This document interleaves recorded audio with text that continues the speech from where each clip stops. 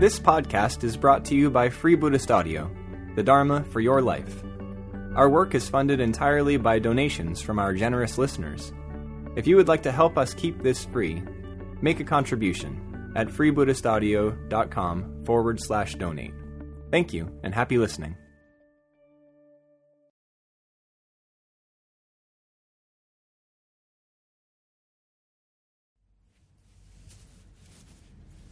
So welcome. It's just lovely to be able to sit with just people of colour. It really nourishes me, and it's just absolutely wonderful to explore one of the seminal teachings of the Dharma, non-self. And as we know, this day long here at the FBA Meditation Centre is what's race, skin colour, gender and sexuality got to do with non-self. And I'm not going to say I'm going to answer all of those questions, but I am going to speak to this teaching of non-self.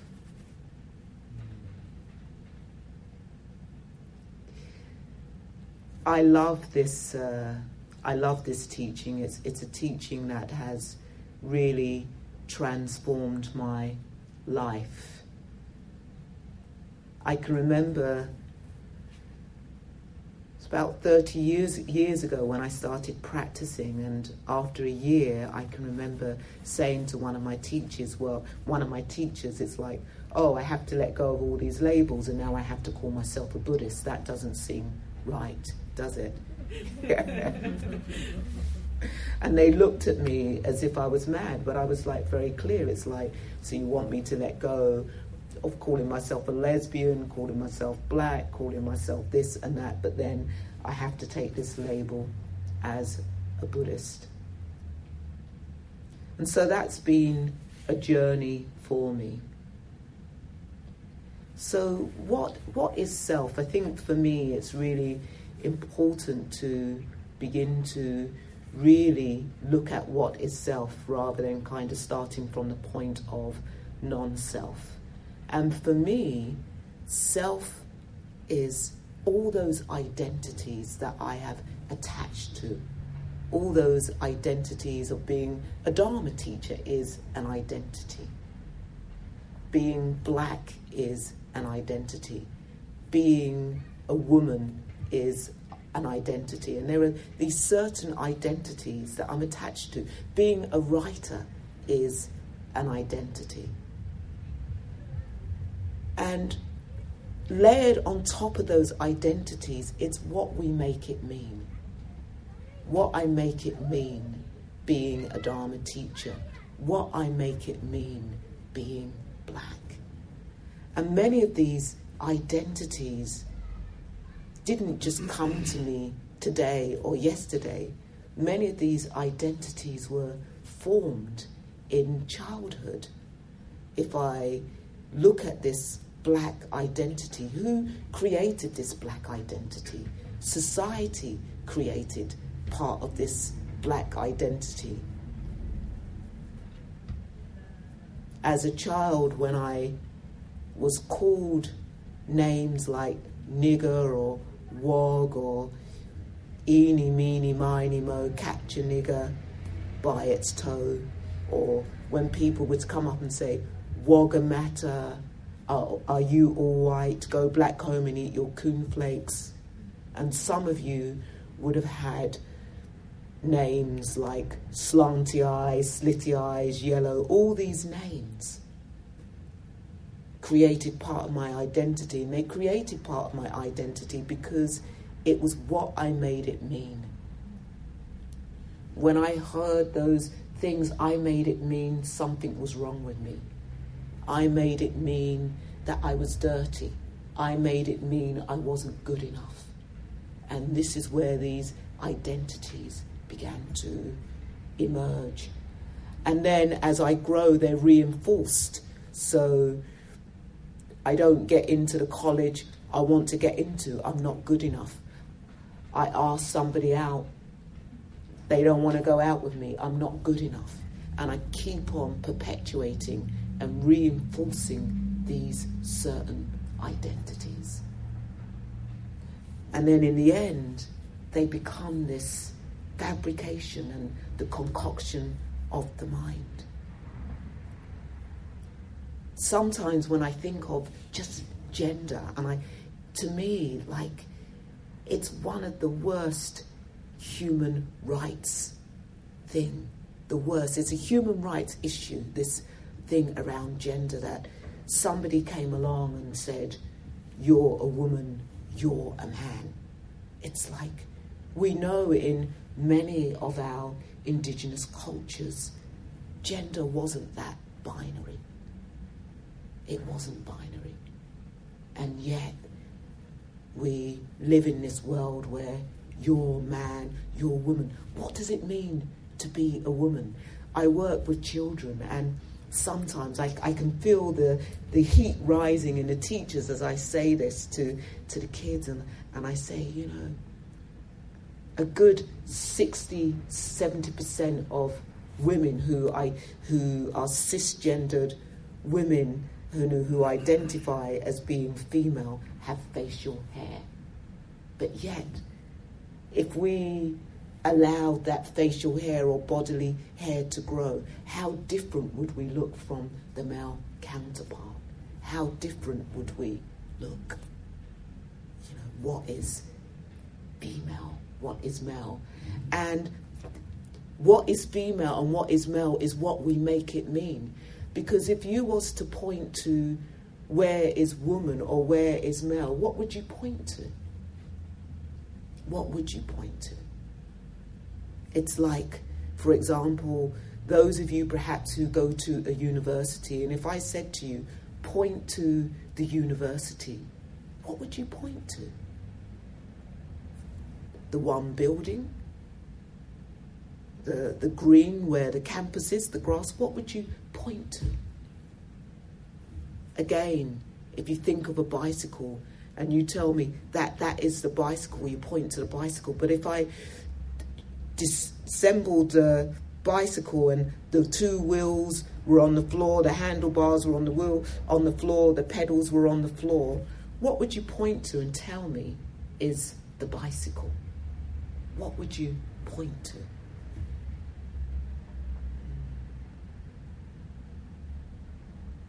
Something for us to reflect on. Often we hear quoted that the Buddha said, this is not mean, this is not me, this is not mine, this is not I. This is not me, this is not mine, this is not I. And what do we mean by this? So we know that there are two teachings. There are the teachings of the 3 marks of existence. Anicca, impermanence. Dukkha, unsatisfactoriness. Anatta, non-self. These are the 3 marks of existence. And then there is the teaching of the 10 fetters, the mental bonds that tie us to suffering. And this first one is non-self. But in all the teachings is implicit of seeing through the illusion of self, seeing through the illusion of gender, seeing through the illusion of sexuality, seeing through the illusion of race, seeing through the illusion of skin colour.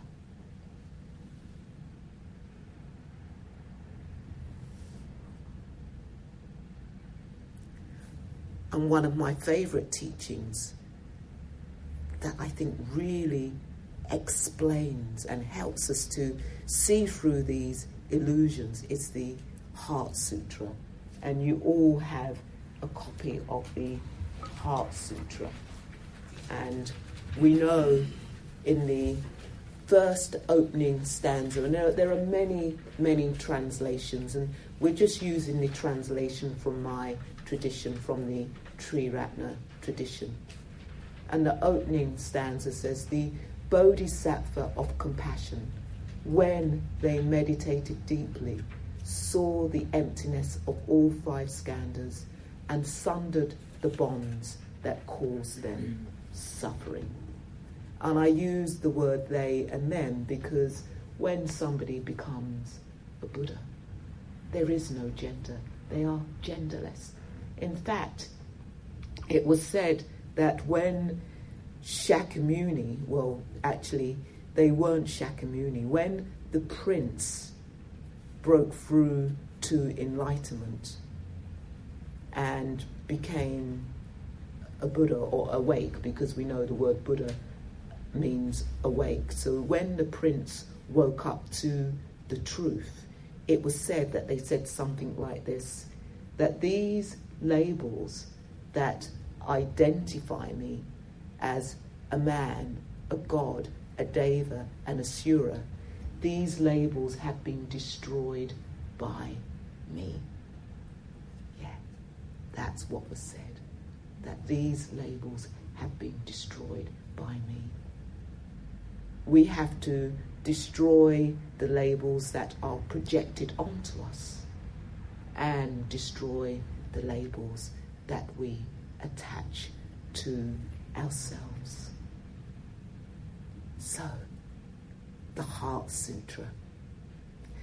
I was doing some reading, and because Thich Nhat Hanh has a lovely translation of the Heart Sutra, and I really encourage you to Google it. It's very easy to find online.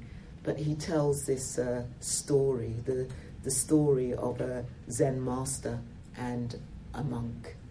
And the Zen master says, do you understand this Heart Sutra? Do you understand it? And the monk says, yes, I understand it. Yeah, there's no ear, there's no eye, there's no nose, there's no tongue, body or mind, no colour, sound, smell, taste or touch.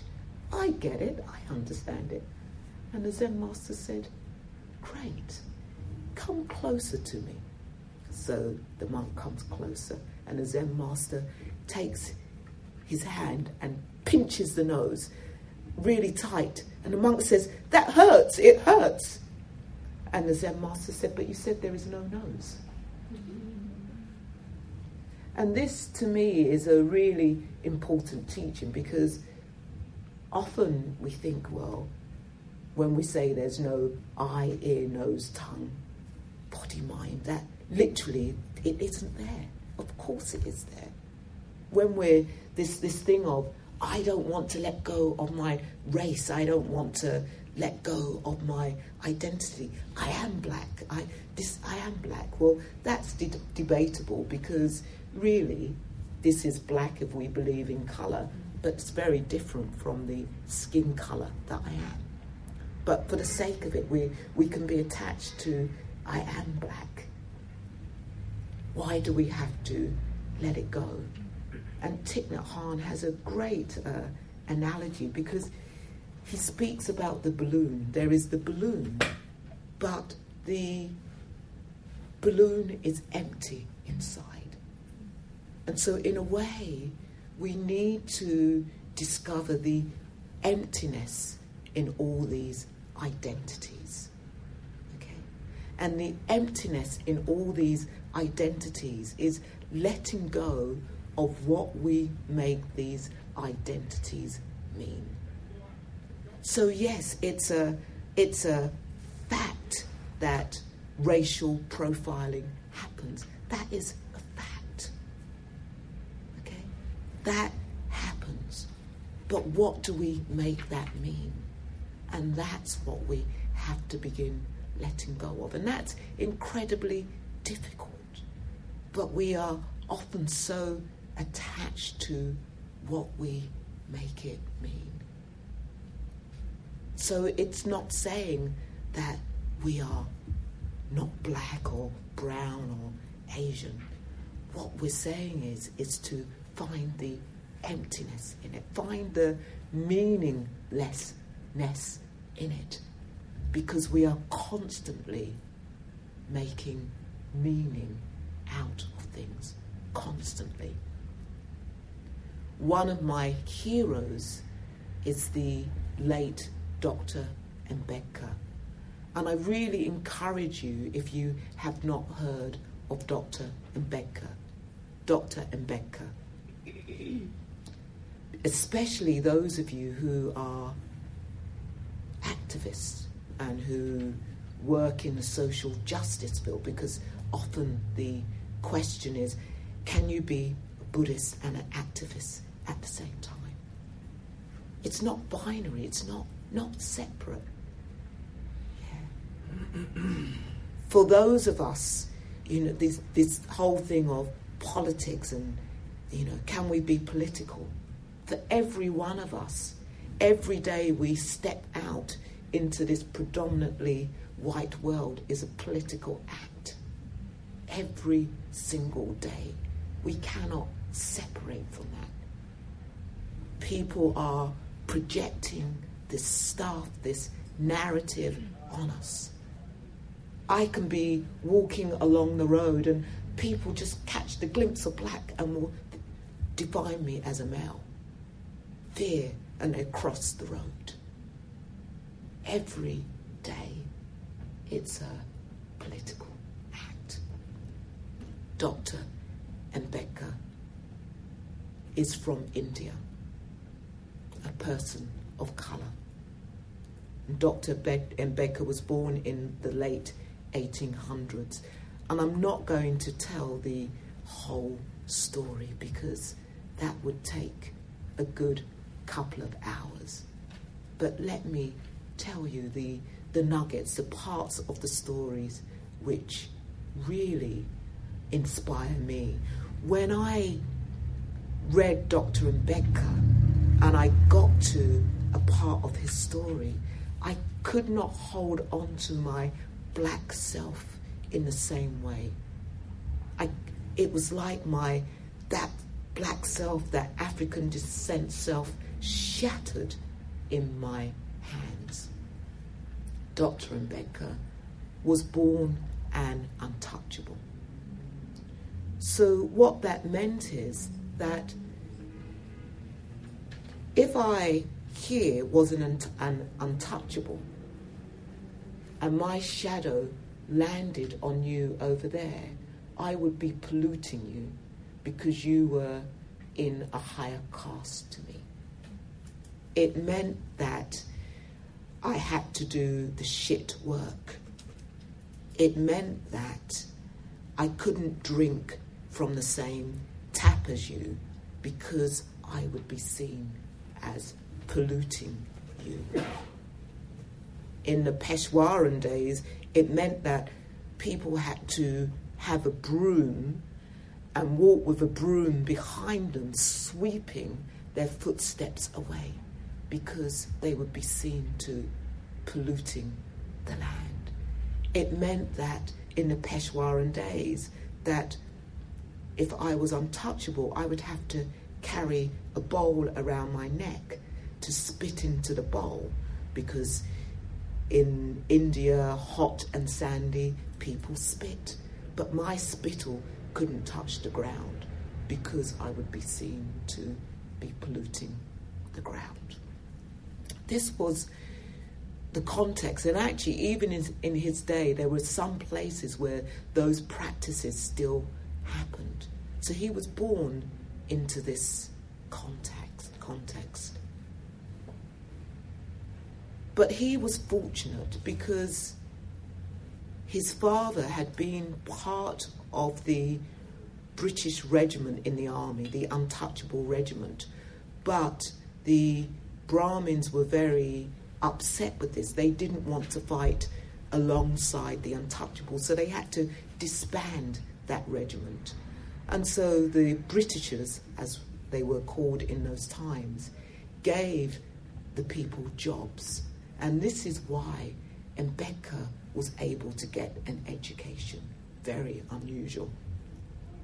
So he had an education, and he had a philanthropist who seconded him, who paid for his education, so he was able to come to the US and study law. He was able to go to the UK and study law, and he became one of the most educated men in India. And he is around at the same time as Gandhi. Okay, and I know all of you, I shouldn't assume, most of you would have heard of Gandhi, but few of you would have heard of Dr. Ambedkar. Gandhi was from the merchant caste. Dr. Ambedkar, actually, he wasn't even seen, his group of people weren't seen fit enough to be in the caste system, which is why they were called untouchables. Yeah. So Dr. Ambedkar described the caste system as a house with 4 floors, and you were born on a floor and you died on that floor. There's no stairway. So at the top you had the Brahmins, and then you had the warriors, and then you had the merchants. These 3 groups of people, who would be the minority of Indian society, had access to the sacred teachings, could hear the sacred teachings. Then you had the Shudras, who are the workers, who were born to serve the top 3. And the Shudras did not have access to the teachings. In fact, if they were caught listening to the teachings, they would have molten lead poured into their ears. And then there was a group of people who weren't even considered fit enough to be in the caste system, and this was the untouchables. Yeah. So I just want to say at this point that all societies have had their forms of slavery, not just in the Indian culture. You know, all societies have had their forms of slavery. Yeah. So this was what Ambedkar was born into. Because he was educated, he came back to India. When you're seconded, there are strings attached to it, so he had to go back to the city of Baroda and work in an office. And there were people who knew that he was an untouchable, but they kept it under wraps. But in the office, it was impossible for him to do his work because people would throw books at him, people didn't want to talk to him, and to get accommodation, he passed as a Parsi. But word got out that this untouchable was working in this office, managing this office. And one day, they came with axes and sticks and beat the door down. And it said Ambedkar fled for his life, and he went to a park. And it said that he sat in this park and he thought to himself, if this is happening to me and I have this amount of education, what is happening to the rest of my people? And in that moment, he saw that liberation wasn't about himself, because he could have been one of the most wealthiest people in India. But in that moment, he saw that his liberation had to be the liberation of his people. And so he committed his life to the uplift of his people. He was a lawyer. And he tried to change things through law. And we know that actually racism today in this country is illegal. We know that, but actually it still happens. And in his time, in the 40s, he was the godfather of the Indian Constitution. And let me tell you something about the Indian Constitution. If India lived by its constitution, it would be one of the most radical constitutions in this world. Ambedkar was a visionary. He fought for women's rights, educate, agitate, organize. educate your women. This is where you have the liberation. So he was in that first government, the Nehru government, and made untouchability illegal.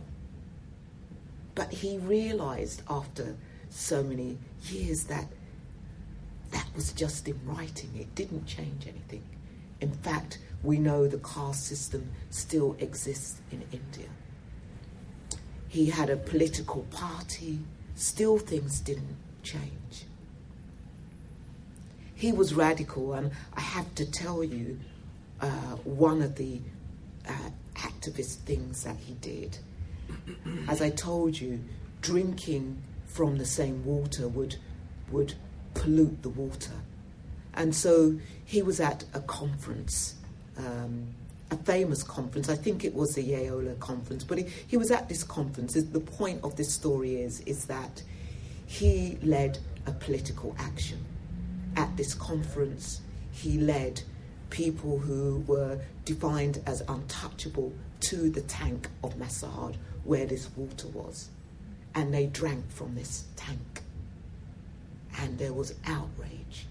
And the caste Hindu people purified that tank with the urine of a cow and the curds of the cow to purify it, because that's their tradition and what they did.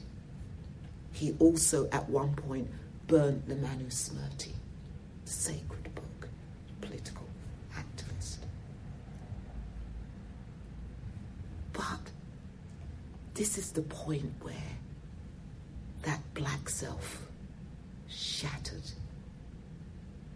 So just imagine this context of what Ambedkar grew up in. And 99% of these people did not have that education. He was born or living around the same time as Gandhi. And, Gandhi had tried to say, okay, we'll bring you into the caste system. We'll call you Harijans, so you'll be children of God. No, that didn't do it. No. Yeah. But I won't go into the politics of Gandhi and those people who were then called the untouchables, but it is quite important. What was he going to do for his people? And he began reading different religions. But he came to this point, so he's born in this context. 99% of these people aren't considered fit enough to drink from the same tap as the caste Hindu people. He came to the point that all caste was a notion of mind. All caste was a state of mind. And as I read that, I was reading all colour is a state of mind. All colour is a notion of mind. All black is a state of mind. It's a notion of mind. All races is a state of mind. It's a notion of mind. And if you think about it, it's true. Look at what they did to our different races. Look what they did. Look how they were able to do slavery in Africa. Look at what they did here in this continent to the indigenous people. Look what they did in Australia to the indigenous people. Look what they did to the indigenous people in Canada, where I live. Look what they did. They created a race and said we were inferior. We were inferior. In fact, we don't even need to go that far back. Look at what Cyril Burt and Eysenck did. Those psychologists who said that we were 13 points inferior to white people because of our brains. And I passed through a whole education system which was built on the statistics that came out from Burt and Eysenck's research, saying that because I was black, I was inferior. And guess what? They found out that they had confounded those statistics. They found out that those statistics were false. These were these psychologists working in the States in the 40s and 50s. Yeah. And Becker came to that realization. When I read all caste is a state of mind, I'm thinking, bro, how can you get to that point? Look at what you're living, and you can see that all caste is a state of mind. All it is a notion of mind. How did you get there, bro? I can't even say that my life was just as bad as yours. And not only that, because he came to this awareness that all caste is a state of mind. All caste is a notion of mind. Therefore, you need a religion to emancipate the mind.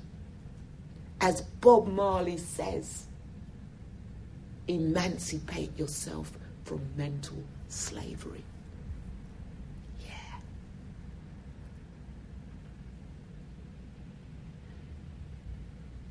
Emancipate yourself from mental slavery. Baldwin says, I'm not your nigger. But actually, because of this mental slavery, I'm still your nigger. I'm still that Chicano. I'm still that Arab. I'm still that Asian yellow person. I'm still that because I need to emancipate myself from mental slavery. I'm still that mixed race person. I'm still that person who does not know how to define myself.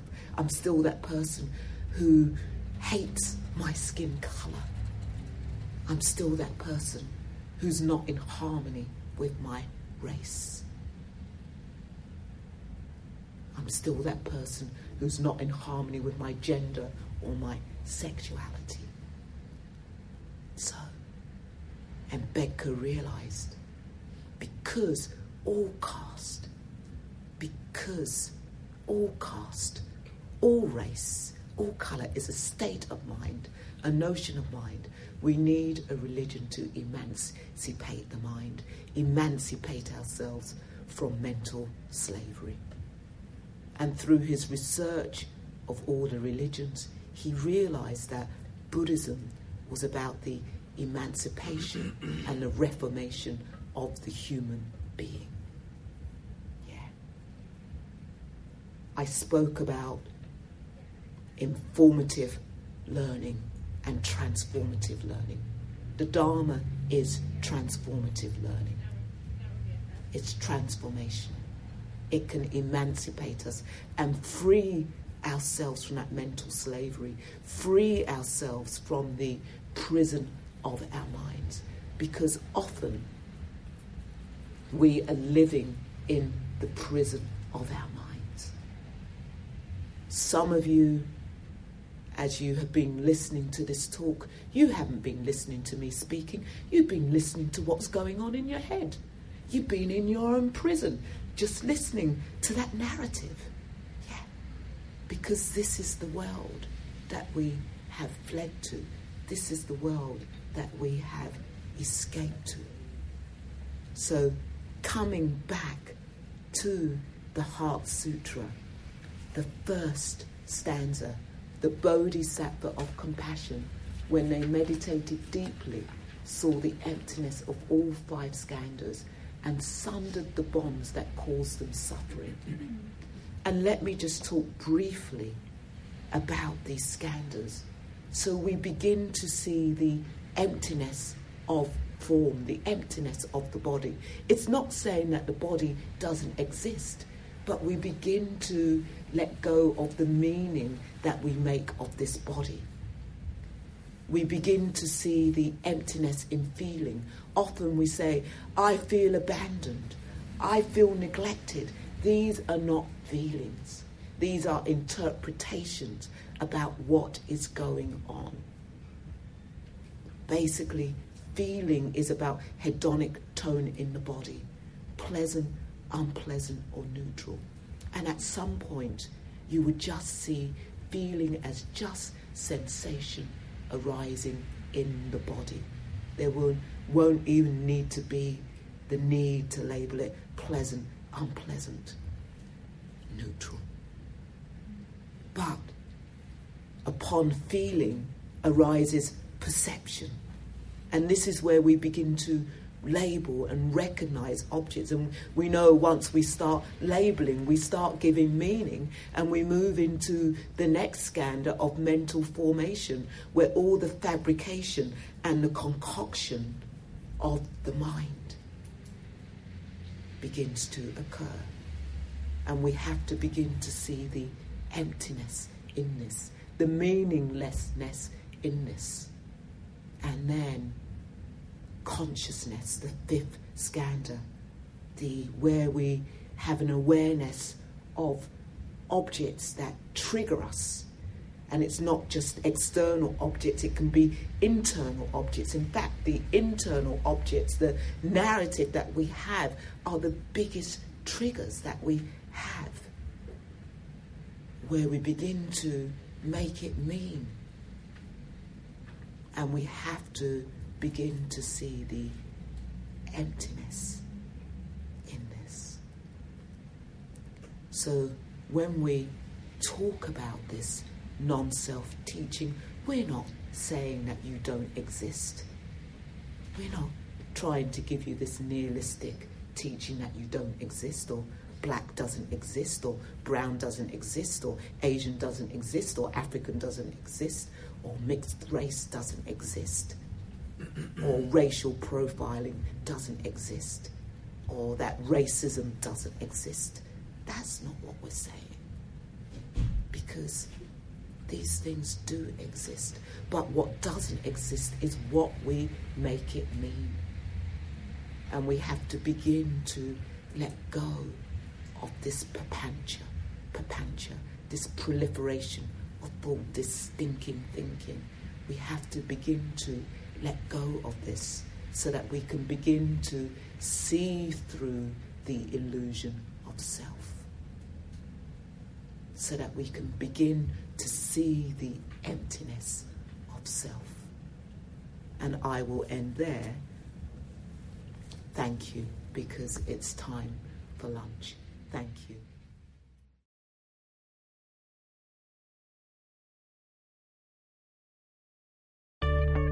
We hope you enjoyed this week's podcast. Please help us keep this free. Make a contribution at freebuddhistaudio.com/donate. And thank you.